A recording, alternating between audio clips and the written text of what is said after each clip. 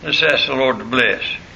Heavenly Father, we thank you for being here with your people tonight. We ask you, dear God, that you'll bless us as we study thy word together. Get honor to thyself, we pray in Jesus' name. Amen. I was studying, I am so tired of people telling me, you ought not to say that, you ought not to do that, and they want to correct you on what you say.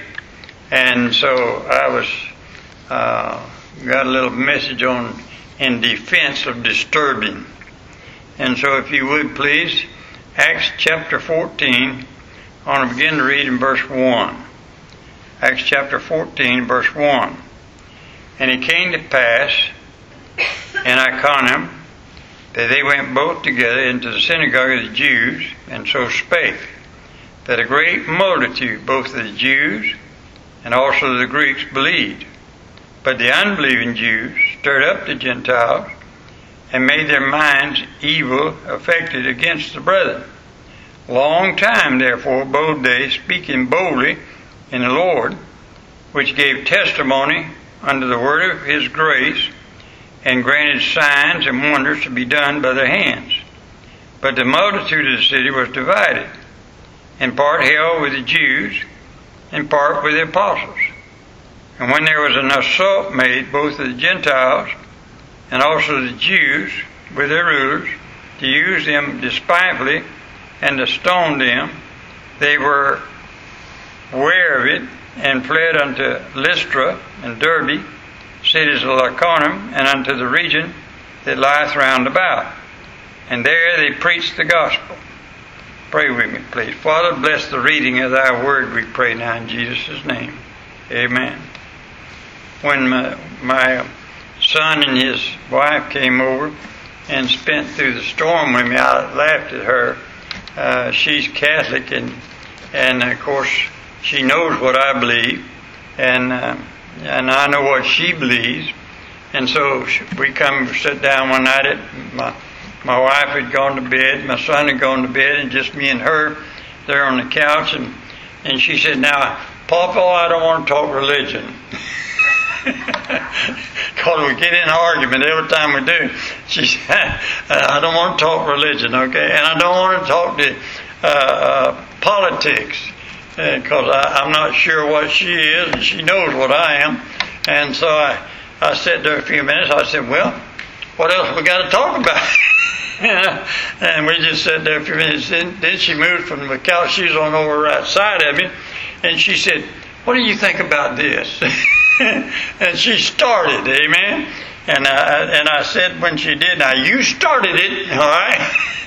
And I guess we spent about 2 hours just sitting there going over things that each one of us believed, and more or less just for the fun of it, arguing with one another. But which one was right and which was wrong, but we had a good time. But what I wanted to talk about tonight: does the church have a right to disturb people? And should the church leave people, no matter what the condition they find them in, leave them alone? Now, it is more better to be disturbed than to be destroyed for eternity. In Acts chapter 14, verses 1 through 7, there's a group of Jews trying to stir up some of the seeking Gentiles.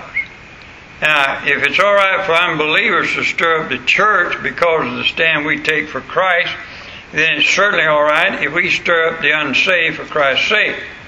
And it's a church's right to disturb. So I want to give you some things about it. This is the days when disturbance is prevalent everywhere. Acts chapter 14, verse 2 says, "But the unbelieving Jews stirred up the Gentiles." Now, who is doing the disturbing here? It was those people who had pushed Paul and Barnabas out. It was those who wanted to get a mob to run the missionaries out of town. They said the same thing about Paul and Barnabas as they say about us today.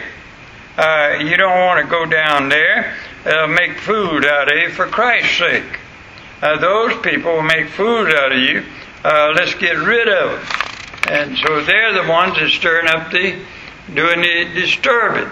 This was the unbelieving group stirring up people. They're opposed to every good work the church tried to do. Now, why did these unbelieving Jews stir the people up? First of all, because Paul and Barnabas already got them stirred up. They wanted to undo what the church had done, and Paul and Barnabas were standing for the church. So they were standing for what the Lord had done. Now, I get upset today when people say the church doesn't have a right to disturb us. But if the unsaved can stir people up so much, there ought to be something in this old sin-sick world the church can get disturbed about too. For instance, I get disturbed that purity is no longer good for young people. I got a good neighbor, and he come out and I said, I'd like to meet your wife sometime. And he said, oh, we're not married. And it's just common. I mean, just common thing to. They have a child together, and they live in the house there together, and it don't bother them one bit. They just go right on. And that bothers me, though. I get disturbed about that. I get disturbed that marriage is no longer sacred.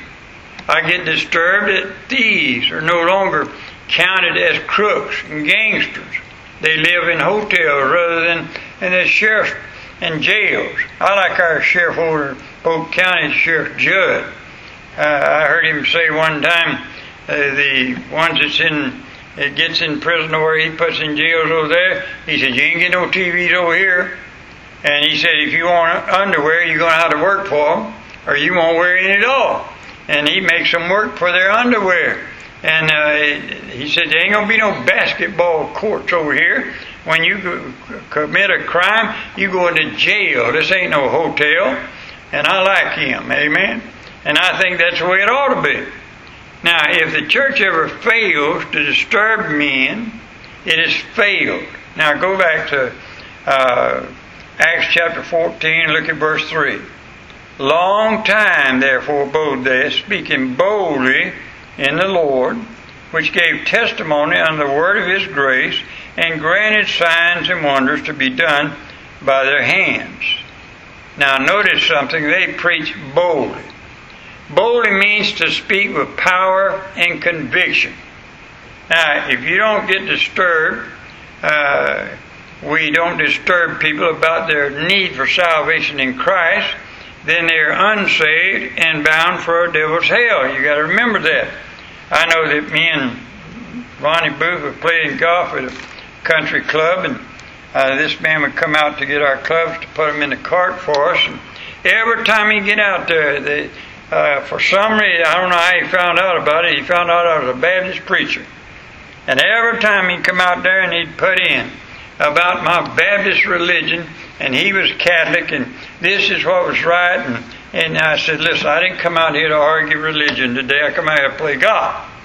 And every time I go out there, he'd meet me and get my golf in. Here you go again. And one day I said, that's enough. I said, now you're going to listen to me a while. I've listened to you long enough. And I said, now I want to tell you how to go to heaven. I want to tell you plain salvation. And with boldness, I stood there, and Ronnie said, well, did he get under your skin, preacher? I said, enough is enough, you know. They disturb me. Why shouldn't I disturb them a little bit? Amen? And I just believe that. Now, verse 4. But the multitude of the city was divided, and part held with the Jews and part with the apostles.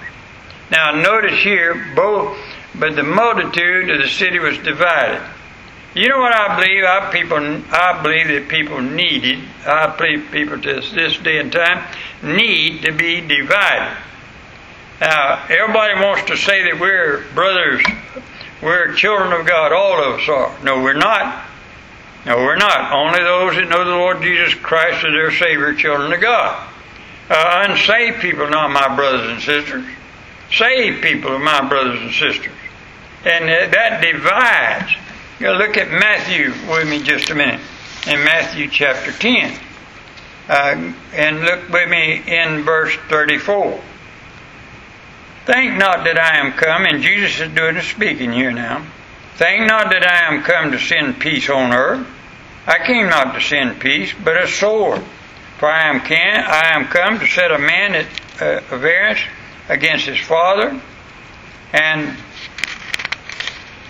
my pages stuck together.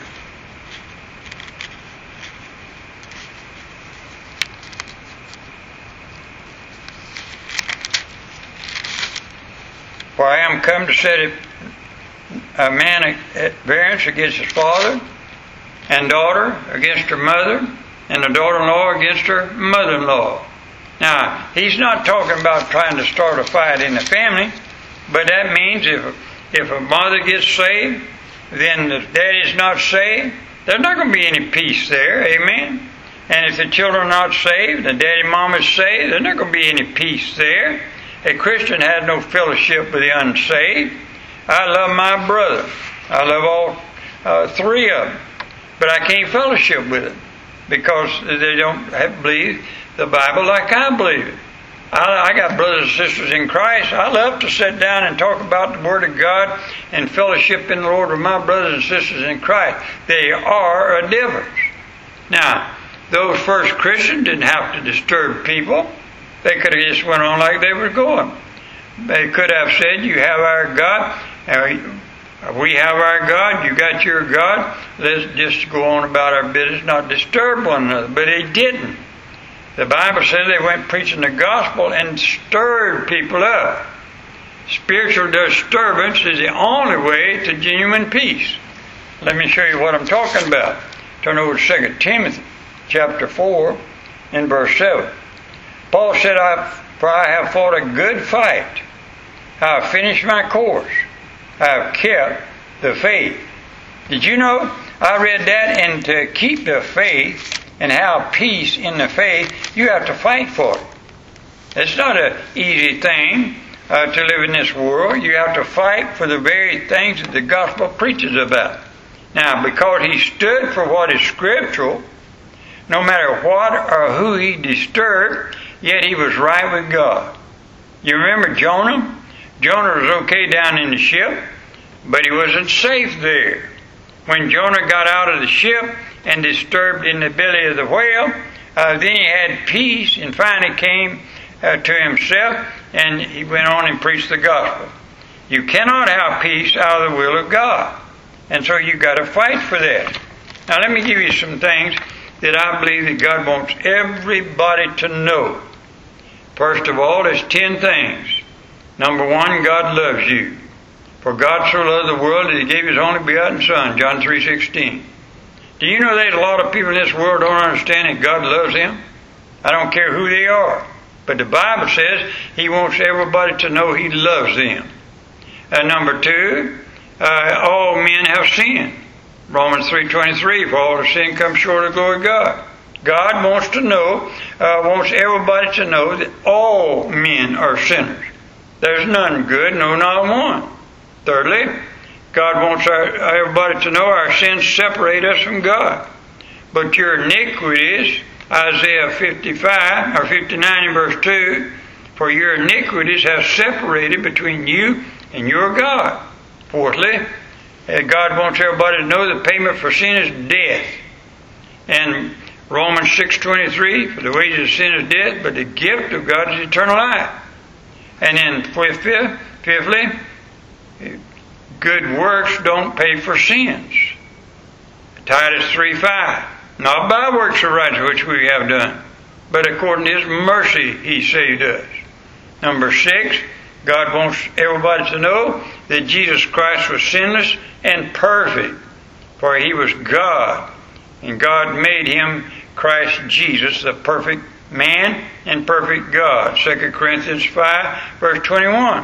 God wants everybody to know there's only one Christ. There's only one of those. Then sixthly, Jesus Christ was sinlessly perfect. And then 7, and He is the perpetuation for our sins, or for our sins only, but also for the sins of the whole world. 1 John 2:2. You know what makes me so happy sometimes is being introduced to every sinner that I meet that Jesus took your place on the cross. Amen? And then number 8, God wants everybody to know that God gave men a free will. According to Revelation 22 and verse 17. And whosoever will, let him take of the water of life freely. I never will forget dealing with the hyper-Calvinist family. And they said that you don't have a will of God. Do you really think that you can outdo the Holy Spirit? Is what they asked me. Do you really think that your will can be stronger than the Holy Spirit is in you? And I said, yes, it can. You know why? God gave you that. That's not something. Now, you listen very carefully. The Holy Spirit is given to us to convict us, but also God wants everybody to know that we have a free will. We can take Christ as our Savior, or we can reject Him. God gives us a free will. Ninth, salvation is by faith alone. Now, Acts chapter 16, verse 31. Believe on the Lord Jesus Christ, and thou shalt be saved. How do you get saved? By simply believing in the Lord Jesus Christ. And then ninth, salvation is by faith alone. And believe on the Lord Jesus Christ, and thou shalt be saved. But number 10, once saved, you will never perish. John 10, verse 28. And I give unto them eternal life, and they shall never perish. Now, a lot of people don't believe those things. They believe some of them, but they don't believe them all. My Bible teaches every one of those things are true.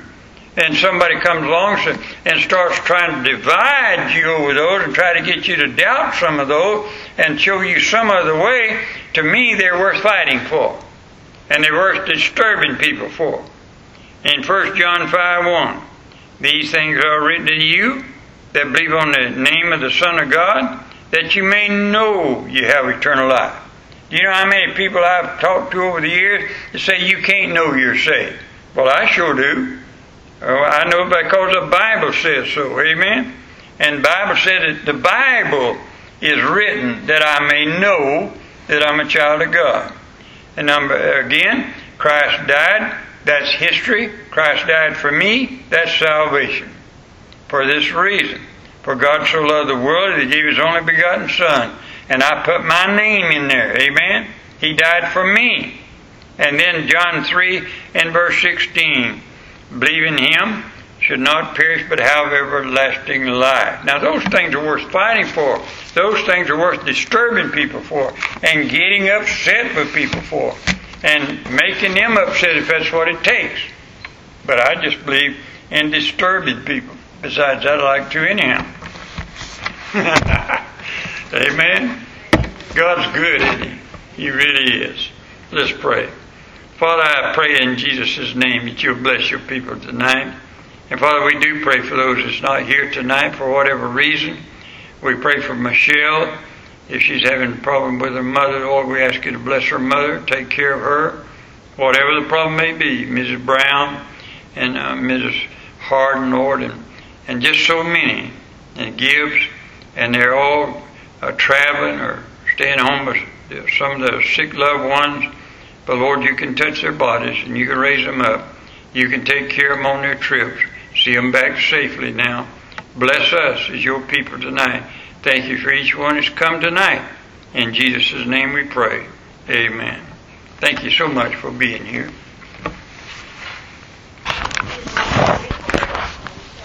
Okay.